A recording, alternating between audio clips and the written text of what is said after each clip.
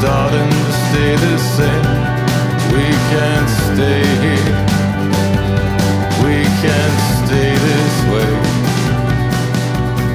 Hello and welcome to episode 1004 of Effectively Wild, the daily podcast from Baseball Prospectus and Fangraphs, presented by our Patreon supporters. I'm Ben Lindbergh of The Ringer, and we are 2 episodes away from my incoming co-host Jeff Sullivan rejoining us from vacation, so we are still having people fill in for him as guest hosts, and today we have 2 guest hosts, 2 people I like a lot and miss listening to on a more regular basis, so I am happy when I can have them on here to reunite. And they are, of course, the former hosts of The Baseball Show with Rennie and Joe, which also gives away their names. Rennie Gisarelli, of course, my occasional colleague at The Ringer. Hi, Rennie. Hi, Ben. Yeah, ever more occasionally in time, it seems like. Yeah. And Joe Sheehan, author of the Joe Sheehan newsletter, which many of you subscribe to after the last time he was on a few shows, and many more of you should subscribe to. Hi, Joe. Hey, Ben. Happy New Year. How you doing? Yeah, I'm doing okay. So we are talking now. This is it's like the Star Wars line when Luke Skywalker describes Tatooine and he says, if there's a bright center to the universe, you're on the planet that it's farthest from. This is sort of, if there's a bright center to the baseball season, January 10th is just about the farthest we could get from that. And we are starved for baseball news right now. So we are going to make our way through this episode with a few different topics. And we're going to get to some of the remaining free agents. We're going to get to things we're looking forward to in the upcoming season. We're going to get to the Royals. We should probably get to the Royals last, just so Randy can't filibuster the rest of the episode by talking about the Royals. Where did you get that idea from? So let's talk about remaining free agents. And even when all the free agents were remaining, this was kind of a less interesting class than we had seen in some time, possibly ever. And I don't know that there's even been like a consistent story to this offseason. Like sometimes it'll be, prices seem to jump up, salaries rose, just drastically in a single year, or there's a run on pitchers or a run on hitters or something like that. And I don't even know that there's a theme to this year's transactions. Does either of you have, before we get into the remaining guys, either of you have a signing that you loved or hated? Any favorite or least favorite signing that we have seen so far, whether an overpay or a mismatch between player or team? Anything come to mind? Well, we're going to come back to your friend Luke and his tattoo at some point, right? Because I don't know what that all was all about. But no, I think the one I've had the most fun with is Ian Desmond. Because, right. As I said a number of times, the Rockies didn't exist. We have to invent them. Leave aside the first base thing, because I don't think he ends up playing first base. I think they'll end up moving one of their outfielders, and Desmond will end up in the outfield. But that doesn't make it a whole lot better. Ian Desmond's value is as a middle infielder, and the bat's just not that great as a corner outfielder. He's an incredibly awkward outfielder. I think the numbers showed him to be basically an average to plus left fielder and a pretty bad center fielder. You signed him for his 31 through 35 seasons. He's never been better than really a 3-win player at his peak. And now he's going to be playing likely it's not a corner outfield position. And it's going to look great, right? I mean, he's going to hit 280 with 25 to 30 homers and 20 to 25 steals and a 480 slugging. And the Rockies are still only going to win 73 games because, well, that's what they do. I think that the gap between what's probably going to be the Rockies saying, gosh, we made this good signing, what happened? And everybody else kind of snickering in the corner, I think kind of makes the offseason for me. Mm-hmm. Yeah, and it seemed like there was going to be some sort of follow-up move that might make more sense, but that move has not been made. They were going to trade Charlie Blackmon for a number 1 starter. Yes, right. That was totally going to happen. Uh-huh. And on the opposite side of the spectrum, anything stand out? A move you loved? Rennie? Well, Have you clicked through everything and figured out? Well, on the Ian Desmond thing, at least they didn't give up the 11th pick in the draft in order to sign. Oh, wait, they did. Like, I think one of my last columns for The Ringer was just talking about how, the Cubs winning the World Series is sort of proof that the revolution is sort of over, in the sense that every team in baseball seems to have some idea of what they're doing. The Diamondbacks got rid of Dave Stewart, and the Phillies and the Twins have overturned their front offices. But I think we might be a little bit jumping the gun with the Rockies, because it's the mistakes they make just seem to be so basic. Like, how do you give up the 11th pick in the draft for Ian Desmond, let alone give him that kind of money? And just sticking with the Rockies, I have another favorite worst signing, which was the signing of Mike Dunn To what was it, 3 years, $19 million for a lefty middle reliever. I wouldn't even call him a seventh inning type, maybe a sixth inning type. Like, he's got a 3.70 career ERA. I don't think he's an ERA under 3 in like 5 years. His peripherals don't suggest he'd be any better. And this is the same team that basically did the exact same thing with Boone Logan 3 years ago. Gave Boone Logan a ton of money to pitch like 40 not good innings. His contract finally ends, and they make the exact same mistake. I don't know what they are doing in Denver, and they've got a lot of talent because they develop talent pretty well, but it's these sorts of mistakes that are really keeping them from having a chance at contention, I think. Yeah, when you think about it, how good they've drafted and developed, you look at the core of that organization, Arenado and Gray and LeMahieu, who's been a much better player than I ever expected him to be. Story, Gonzalez on the back end of that. You look at Blackman, who's an older version, but a team that's been that good at drafting talent to give up the 11th pick in the draft, that's exactly the kind of team that shouldn't be doing. If the Orioles give up, what did they give up, the 14th pick in the draft last year to get Gallardo? Well, the Orioles don't know what they're doing in the draft anyway. But the Rockies have shown that they can find talent in the draft. So the cost is greater for them than it would be for an organization that doesn't draft or develop. Mm-hmm.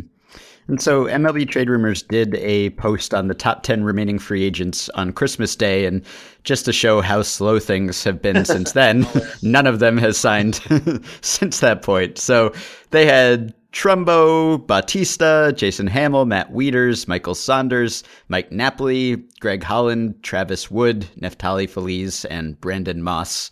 Not the most exciting crew, but obviously the names at the very top of that list are interesting. And I was on MLB Network a week or so ago, and they were going through all the guys who hit 40 homers last year and, are getting released this year or not being signed, like Trumbo or Chris Carter. And they were saying, what's going on here? Is our home runs the new inefficiency or something like that? And, I think it's probably just a product of the fact that everyone hits home runs now. If not 40, then everyone's hitting 20 or 30. And if you're Chris Carter, even more so than Trumbo, and you're limited in what else you can do. If your carrying tool is you hit home runs, then that's less impressive now relative to the rest of the league. But Jose Bautista has been a pretty interesting story, going from the demands for a several-year extension for many, many millions of dollars, and now, of course, he has a qualifying offer and he has draft pick compensation, and he's talking about a 1-year deal, although it would still have to exceed the qualifying offer amount. What do you guys think? Does he end up going back to the Blue Jays? Will he end up being a good deal, even though we might have looked at him, a year or two ago and said, this is going to be a guy that a team regrets signing? I actually think he's probably going to end up back in Toronto, and it may even be a 1-year deal. Mm-hmm. I want to say that, it's just his personality. Teams just don't want to deal with the headache of it. But one of the reasons why I think he'll end up back there is there's just such a glut of positionless sluggers out there. I mean, Mark Trumbo, you mentioned, and Mike Napoli, and Encarnacion got less than everyone, kind of expected. He ended up having to settle for just a 3-year deal. Especially right-handed power hitters, the market has just collapsed. Maybe that's because Jack C's no longer in Seattle and can't sign 3 of them by himself. I don't know, but it really, to me, the market as a whole, the one thing that really stands out to me is how underpriced pure DH is right now, especially guys with power, how underpriced they are. And I do think that there is an inefficiency here that maybe some people take advantage of. But right now, with that many options out there, I don't know why a team would want to give Bautista a 3 or 4 year or even 2-year deal and give up a draft pick. So I think he's going to end up back in Toronto. Yeah, I usually say, this is an example of just how important the walk year is. Your market value is so often just determined by how well you play in the 6 months prior to your free agency. But, Mark Trumbo hit 40x home runs, and he's having trouble finding a job. To me, it's not to go back to this hobby horse, but when you only carry 13 and on some days 12 position players, it's just harder and harder to have these monodimensional guys. And yeah, it works if you're carrying David Ortiz, a 950 OPS guy, but it's harder when it's a Trumbo. It's harder when, Randy makes the point that these guys are all right-handed. And I think that's a really good point. You're carrying a guy who's not going to have the platoon advantage much of the time, and who's maybe can play half a position for you. It's really tough to commit a roster spot and that kind of money and that kind of organizational investment to that player.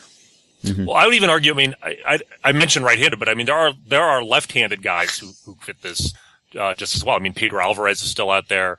Adam Lean. I mean, maybe not quite the same quality, but platooning is just, it's a dead art in baseball now when you've got 12 position players. And, Joe and I used to rail about this all the time on our podcast years ago. Nothing's changed. Teams just are more willing to have that eighth reliever than try and cobble together, an inexpensive and effective platoon.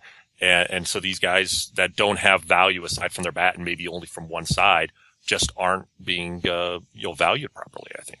Ben, would you have, if you were the Red Sox, would you have gotten in on Encarnacion, or would you have done what they did, which is kind of sign Moreland and look towards this Moreland, Ramirez, Sandoval kind of rotation on the corners with the DH spot next in?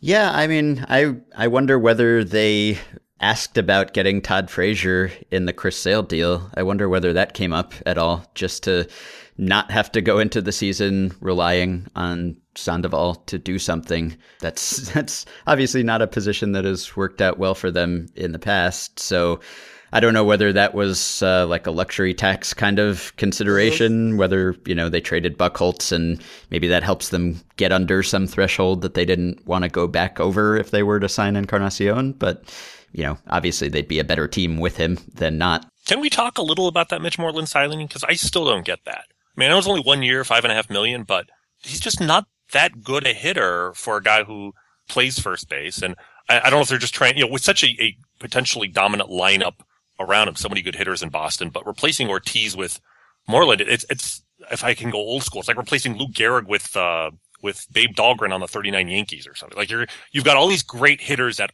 positions that are tough to find offense, and then you're going to use one of the easiest spots in the lineup to get offense and put a guy who's, an average hitter at best and probably not even that. Well, you don't look at it as replacing Moreland so much, replacing Ortiz so much as he's replacing Shaw, right? Yeah, but I feel like for the money, especially when you look at the bats that are out there right now, did they jump the market a little? I think that the Blue Jays jumped the market a little bit with Kendrys Morales. No question. Right. Yeah. So I think it's interesting. Teams that have waited there's lots of options still out there, and I think some teams going to get a bargain. Ben brings up the real point, though. I think they don't want to be over the threshold. And, we saw you combine everything, not going after Encarnacion, signing Moreland for $5 million, getting rid of Buchholz for basically nothing. They're really trying to manage payroll, not just looking towards where they are now, but where they might have to get to in July when they have to acquire somebody. And, if Trumbo if you believe he's the best free agent remaining, I don't know that I would say that, but if you think that's the case, is the most likely outcome for him also that he just goes back to Baltimore? I guess. I guess I find it hard to, even after last year's big stats, I don't look at Trumbo as somebody who really should be batting impact spots for a team. I don't think him as a difference maker. So whether he goes back to Baltimore or not, I kind of just shrug my shoulders at the whole thing. I could be wrong. Maybe he's a late bloomer and he is legitimately a 45 home run guy, and that's going to carry his value for a few years. But I really see him hitting 250, 290, 460 next year, and that guy just isn't helping you no matter where he plays. I know MLB.com did a thing. I want to say Mike Trello did a StatCast thing talking about saying that basically if they just left him alone to play first base, he might actually have more value because the difference in defensive value would be made up by his actual defensive performance at the position. So you look around and see if there are teams that could just plug him in at first. Obviously, the Orioles can't do that with Chris Davis, but is there a team with just a straight hole at first base that isn't just pulling guys out of the KBO to play there because they're cheap? Oh, wait, not that any team would ever do that. Hey, have you seen his projections? They're pretty good. Did see it, and that's wonderful and lovely. And my understanding is that the KBO is like playing on the surface of Mercury, so I'm taking all of it with a grain of salt. Yeah, there just really isn't anyone left who makes you do more than shrug your shoulders. I guess the only pitcher who qualifies is perhaps Jason Hamill, whose offseason has not gone the way he would have wanted. Of course, he got the Cubs not to exercise his option as a courtesy to him, and then he became a free agent, and maybe it turned out not to be a courtesy. I don't know. I think I would have done the same thing if I were Hamill, regardless of whether there was any sort of interpersonal problem between him and Madden after the way that he was handled or used or not used late last year. But independent of that, I think Hamill's done enough to suggest that he should have been able to get more than the 1 year and 12 million or really 10 after his buyout that he was in line to get. I mean, he's obviously not been the most durable pitcher, but he's been about a league average guy for the last few years, and that has plenty of value. And it seems like there are a lot of teams that could use him, that would upgrade if they were to sign Jason Hamill, and he's changed agencies already once this winter as he tries to find a home. So do you have any ideal matches for Jason Hamill? On July 1st, if I had told you that Ivan Nova was going to get 8 million guaranteed, Jason Hamill would be unemployed. that things change. Things change in a hurry. I don't know. I think there are a lot of teams that, if you're just looking for that replacement level, 28 start, 160 inning guy, and if you can get, one or one plus option, he fits 22 or 23 teams. Sure. Yeah. Mm-hmm. Yeah. I mean, that's on the one hand, there's, a big market for him. On the other hand, there's no team that absolutely has to have him. Like if there was an elite starter out there, the Astros would be all over that guy right now. That's the one thing that the Astros could really use. And that's just not there on this market. And even the first day of free agency, that guy really wasn't out there. I mean, what's interesting to me is we've known for like 2 years that this was just going to be one of the worst free agent classes that we've seen probably in a decade. Until next year. Well, we're all saving up our pennies for 2 years from now. But that's the thing is that you would, if this market had come along 10 years ago, you would have seen teams, because of the scarcity of talent, you would have seen teams falling over themselves, overpaying for guys just to get somebody. There was a free agent class, God, was it 2000? There was a really weak free agent class like 15 years ago, and you had some of the worst contracts ever come out of it. I'm thinking, was that the Mike Hampton? I would say the Hampton year. Was that also Nagel in that? Yeah, Hampton and Nagel, or I think the same year. More Rockies shrewdness there. But we've seen teams in the past, teams compensated for a bad market by overspending, and maybe some of these players anticipated the same thing this year. And this is yet another data point. And like, baseball teams are much better run as a whole today than they were 10 or 15 years ago. Teams are not willing to overpay. Players maybe haven't adjusted to that new reality and figured the weak market would help them. And if your agents say, look, you're the second or third best starting pitcher, in this free agent class, you're going to get paid. Well, you've probably disappointed right now. And, this is another one of those reasons why salaries as a percentage of revenue in the game as a whole have dropped so much. Players, yes, I think the players have made mistakes in terms of CBA negotiations over the years. See, it's not fair when your answer goes on so long as to take into my it's to step on what I was going to follow. That's never happened before, Joe.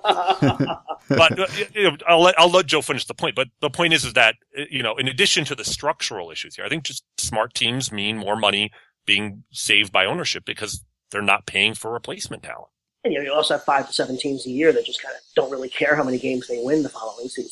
And even with the new CBA kind of leveling the field on tanking, so the I wouldn't call them anti-tanking provisions. They just removed some of the incentives to tank in the new CBA. So even more teams than ever just kind of throw up their hands and say, whatever. The difference between 70 and 75 wins. This is one of the early things we all talked about 20 years ago, is that there's no margin in going from 70 to 75 wins. I think most teams have internalized that. But to go back to the point, you say, teams years ago, this money would have been spent on players. And I don't understand, guys. They can't spend it internationally and they can't spend it in the draft. Shouldn't they automatically be spending it on Major League Baseball players?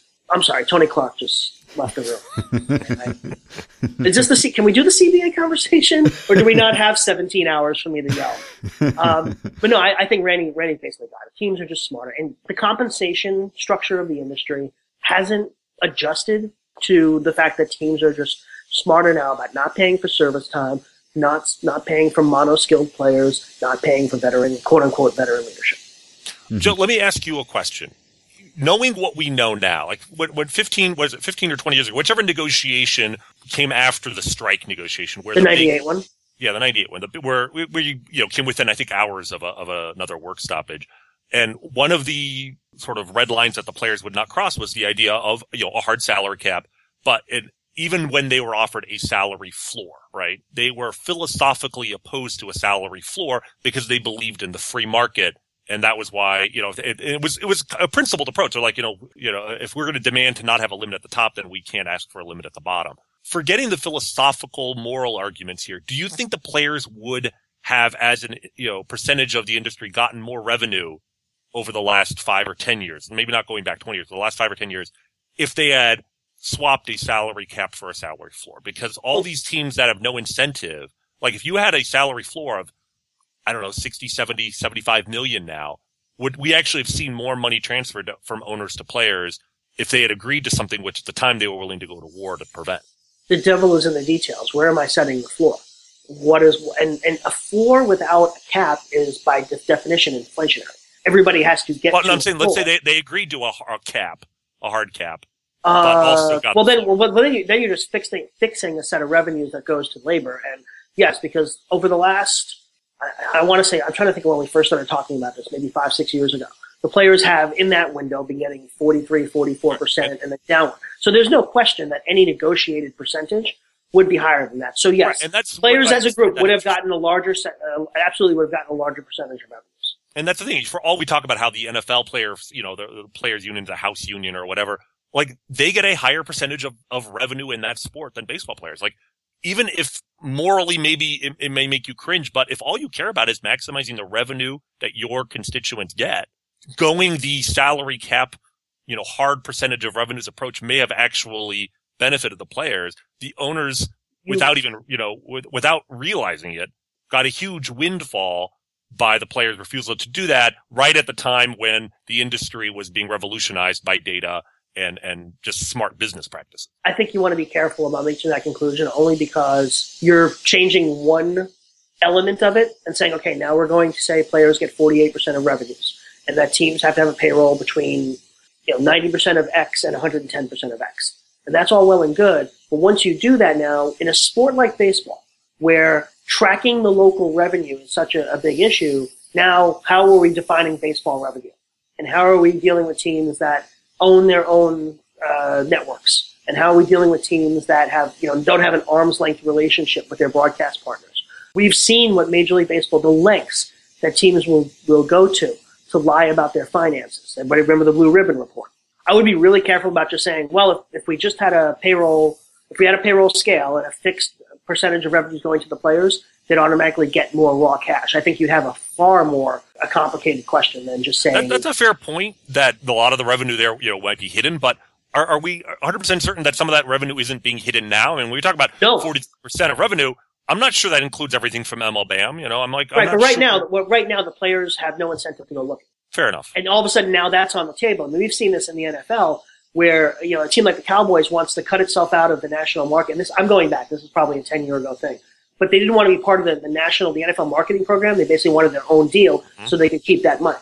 A lot of these new stadia, I don't know exactly. Again, I'm not an NFL labor expert. We can get Bill Barnwell and guys like that in here to talk about this. I'm just making the point that it is a lot more complicated than just saying if there were these rules in place, would the players be doing better? My bigger thing is, and I've talked about this, and I know, Ben, we're 9,000 miles from where you wanted to go today. I think that the structure of compensation in Major League Baseball no longer maps well enough to the structure of value production in Major League Baseball. And that's the problem that, to me, MLB, the union just punted. They didn't get anywhere.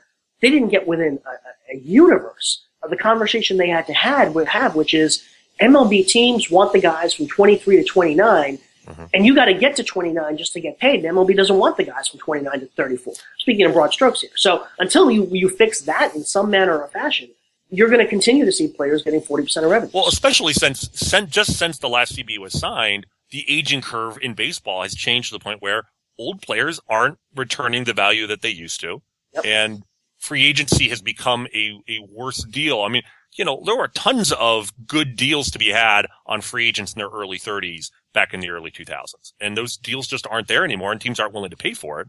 And they don't have to pay for it because they can win with a bunch of pre-arb and arbitration talent. Yep. And so to me, one of the small, I think very much overlooked failures of the union in this CBA was not getting the minimum salary increased. I think it's like $535 this year. It was $500,000 at the beginning of the last CBA. So I'm not even sure it's gone up with inflation. Like that is a huge windfall for the teams when you're getting so much value out of pre-arb guys. Even guys with 2+, not quite super 2, but 2+ years are making maybe $600 or $650. Like there's no incentive for teams to give those guys anything more than nominal raise. And that's a huge part of your constituency. And like you said, that just exacerbates the inequality between what a player is actually worth and the salary that he's bringing in. And it would change the leverage equation when you talk about the Sal Perez type deals, where if the guy's getting a $500,000, you know, how much, if you double the incoming salary and you project that it's going to go up a little bit each year, you know, with guys in their second year might make a little more, plus, you know, you throw in cost of living adjustments to say $1 million a year. All of a sudden, the player who might be more inclined to take that really team favorable deal might be a little more likely to say, hey, look, I'll take my chances here. I'll go to arbitration. And likely as not, you'd have some inflationary pressure on arbitration, you know, salaries and it's not the 3 to 5 range. It's not a coincidence that that so few guys who go in like the top 10 picks in the draft who've gotten paid $5 million or $4 million have signed those deals. And Bryce Harper's not signing, you know, away, you know, arbitration rights. Salvador Perez is Matt Moore, who was like a 9th round pick and got like 50,000 in the draft. He's signing away his, you know, his years of service to get guaranteed. Manny Machado's going to free agency. Right, exactly. You know, and so if you got guys making, if the minimum salary were 800 or $1 million or whatever, or you put in a clause where there's a guaranteed minimum increase based on service time. So a second year player, like to me, the problem isn't just the rookies making 535. It's that like after an all-star season as a rookie, you know, what did Chris Bryant make last year? Like 650 or something? Right, but Bryant's not the guy we're talking about here because he's got the. But the point is that even no matter how good you can conceivably make, but assuming you get your service time messed with, say you come up in June like Correa, you'll be min, and then that fourth year is going to be min too because you're not ARB eligible yet. You'll make like $2.5 million for 3.5 years. You'll have 3.4, 3 2/3 years of service time, and you possibly might not have made $3 million yet. $2.5 million is about. That's where all the profit is made, and the union did absolutely nothing for that class of players, which is by playing time is becoming larger and larger each year. Exactly. So yeah, I know we're far afield, but this gets into why is the free agent market like this? Because teams know they can get the value from those guys. They can pay $500,000 and get 90% of what they would have to pay $15 million to Jose Bautista for. By the way, Ben, this is why when Joe and I would do podcasts, we basically have like 2 things we might want to talk about before we start, and then we'd end up with an hour and a half anyway. That was a pretty good Randy and Joe segment right there. I know. I was going to say, I missed this. You guys should do a podcast. He's never inviting us back. Jeff Sullivan would never put up with the scrabble. Well, before we wrap up this primer on baseball economics, just, you know, very quickly, is there one thing that you are looking for the rest of this offseason, whether it's a remaining free agent or some hole that has to be filled on a contending team? Is there anything between now and when pitchers and catchers report that you want to see someone do, or someone sign someone, or someone figure out some dilemma so that it doesn't linger into the season? Or are we in for another month of complete baseball wasteland?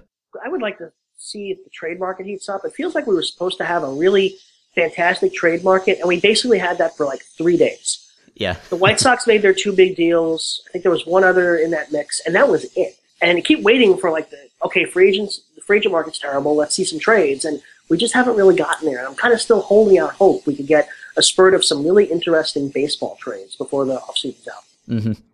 All right. Well, quickly, let's talk about 2017. Is there anything that you are looking forward to? I mean, it would be tough to top 2016 for baseball, at least. Say what you will about the year in a larger sense. Baseball had a great year, and baseball probably had the best sports story period, at least in this country, and lots of sentimental, fun stories. Whether it was Vin Scully's retirement tour or David Ortiz's retirement tour, there was a lot of Clinton's retirement tour. Sorry, I wouldn't talk that way about your next mayor, Joe. I live in Westchester now, brother. Oh, yeah, okay. My next mayor. Is there anything, I won't say that 2017 could do to top 2016. I don't know that there is another Cubs story out there right now, but what are you looking forward to, whether it's a team or a trend or a player in the upcoming season? I don't know if it's a positive, but I'm fascinated by the shape of the way baseball's played right now. Mm-hmm. We are basically a home run spike from being 1968. Right. And I don't know if that's going to – we still haven't quite figured out. I know you're convinced it's the ball, and that's the best explanation I've heard, but it's not like we have say the intelligence community telling us it's the baseball. So I'm not sure, but I do know that if home run rates were to go back to even what they were in 2013, baseball, which is already kind of edging towards not that watchable on a lot of nights, could become really, really not very entertaining. And I'm concerned about that for the game because I don't know how you fix the singles problem, the ball and play problem. And so if home runs are what I'm watching. If home runs continue at this level, it'll mask the underlying problem, at least for a little while. But the game is right now just the home run spike is the only thing propping up offense. Yeah, I wrote something during the playoffs about how, if you could subtract the fact that this is Cubs versus Indians, these games would be brutal, which, fortunately it was Cubs versus Indians and it was a lot of fun. But the postseason is sort of like a vision of what the regular season is going to look like, 5 years down the road or so. If you look back at past postseasons, it's slower. There's more time between pitches. There are more pitching changes, et cetera, longer ad breaks, longer games. And you wait a few years and by then the regular season starts to look like what the postseason used to look like. So if you look at this postseason's games, which were very long and very slow, and fortunately were redeemed by some really compelling storylines, but subtract those, which you do for the first 6 months of the season, and it would really be a slog. So I am, of course, very curious about the home run spike too, because we don't totally know where it came from, which means that it could disappear just as suddenly and mysteriously. And I agree that the consequences of that would be pretty significant. They say that, you love baseball the way it's played the most, the way it was when you were 12 years old.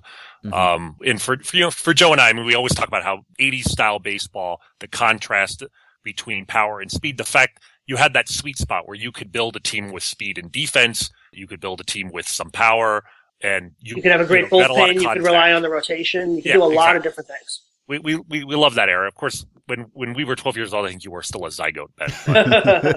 But you've heard of 80s. But I do believe, even beyond our biases, Sam who believes nothing happened before 88, right? Right. And that's when that kind of baseball is the type of baseball we love, and we're just so far afield from that now. And of all the changes, it's the strikeout rate that is just the one that drives everything else. If you could cut strikeouts by 25%, you would. I could put up with everything else. I could put up with the overwhelming shift towards bullpen. I mean, I think that adds interest to the game to have bullpen. You'd be able to win a championship without a great rotation if you've got a great bullpen, for instance. But strikeouts are not balls in play, and balls in play are exciting. And, web gems are the things we remember at the end of a season, web gems and home runs, basically.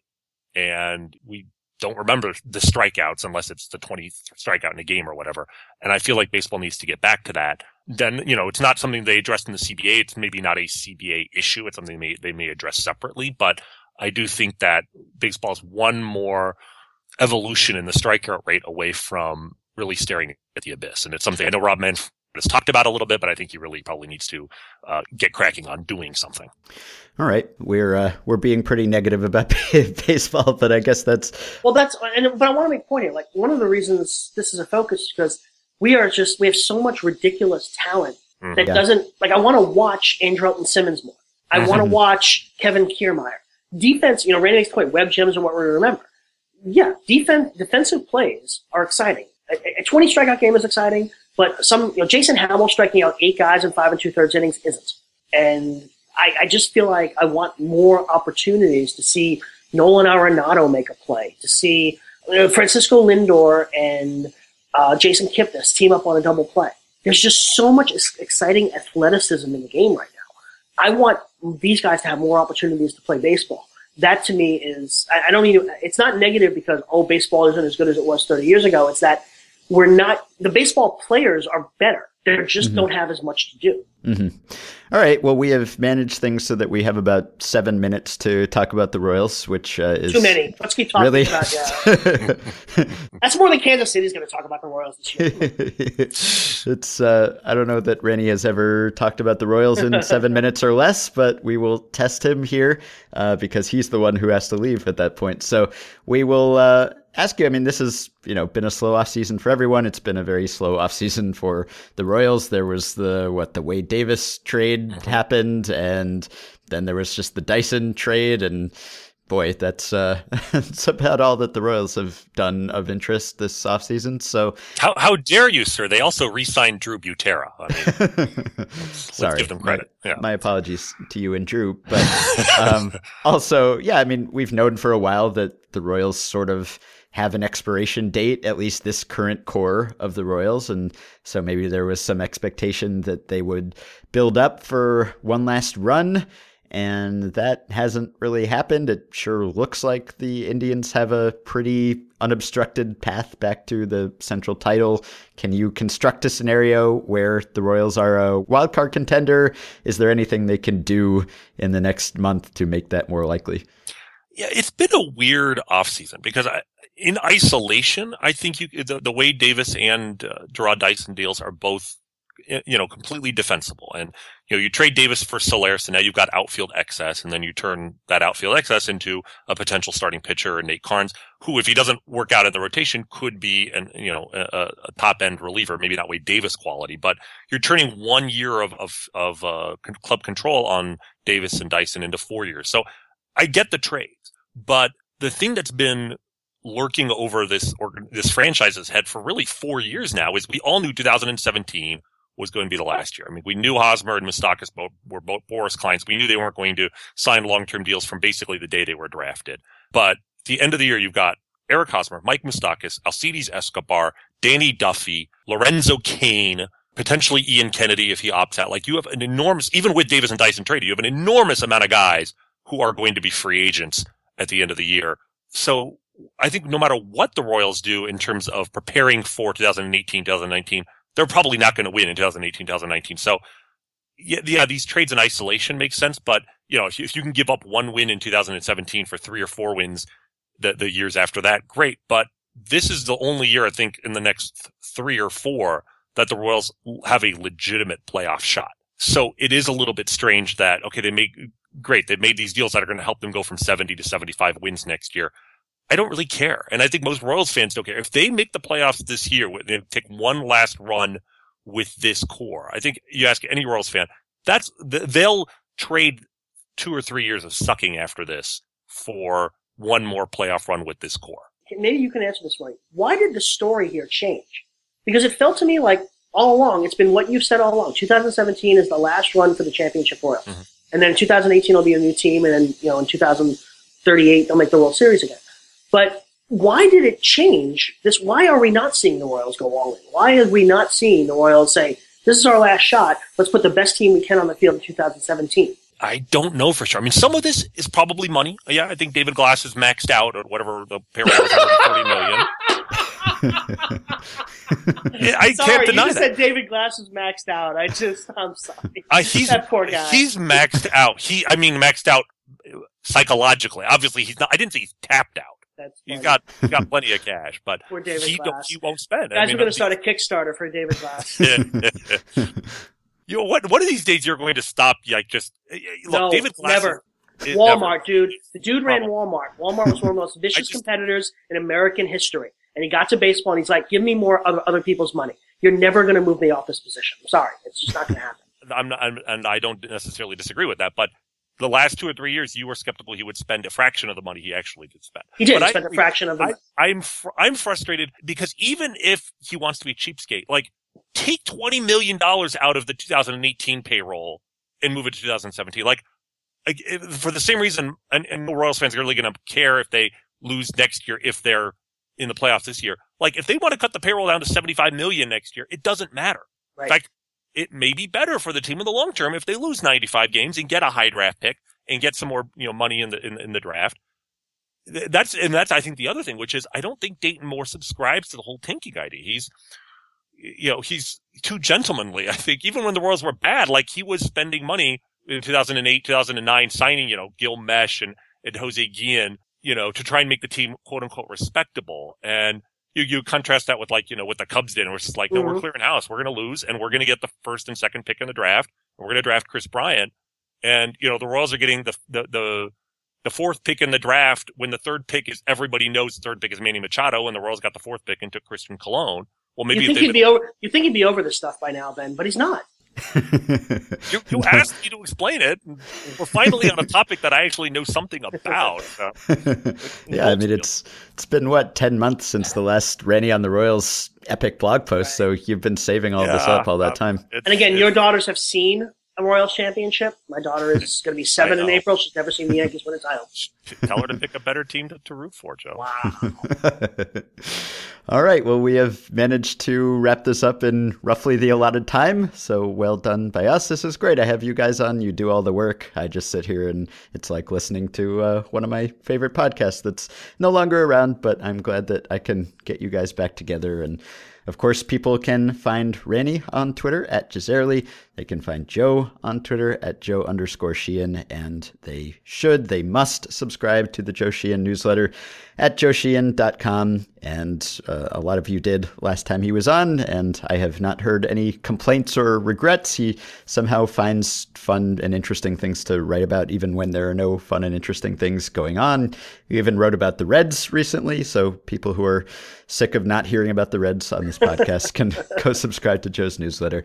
So, guys, thanks. I enjoyed it as always, and I will have you on again sometime. Thanks, Always a pleasure, Ben. Okay, so that will do it for today. You can support the podcast on Patreon by going to patreon.com/effectivelywild. 5 listeners who have already done so: Mike Taylor, Paul Harmon, Alex Banwell, Joel Berger, and James Turco. Thank you. You can join our Facebook group at facebook.com/groups/effectivelywild, and you can rate and review and subscribe to the podcast on iTunes. I also have a new episode of the Ringer MLB show up. Michael Bauman and I talked to David Rollins, the Cubs pitcher who has changed teams 5 times in 36 days this winter. We also talked to Nathaniel Groh about a Mike Trout contract hypothetical, and Meg Rowley about the Mariners. You can continue to contact the podcast at podcast@baseballprospectus.com or by messaging us through Patreon. And as I mentioned at the top of the show, Jeff Sullivan will be back, probably travel permitting, in time for a Friday email show. Keep in mind that he hasn't been paying close attention to baseball as he's been traveling over the last 10 days or so.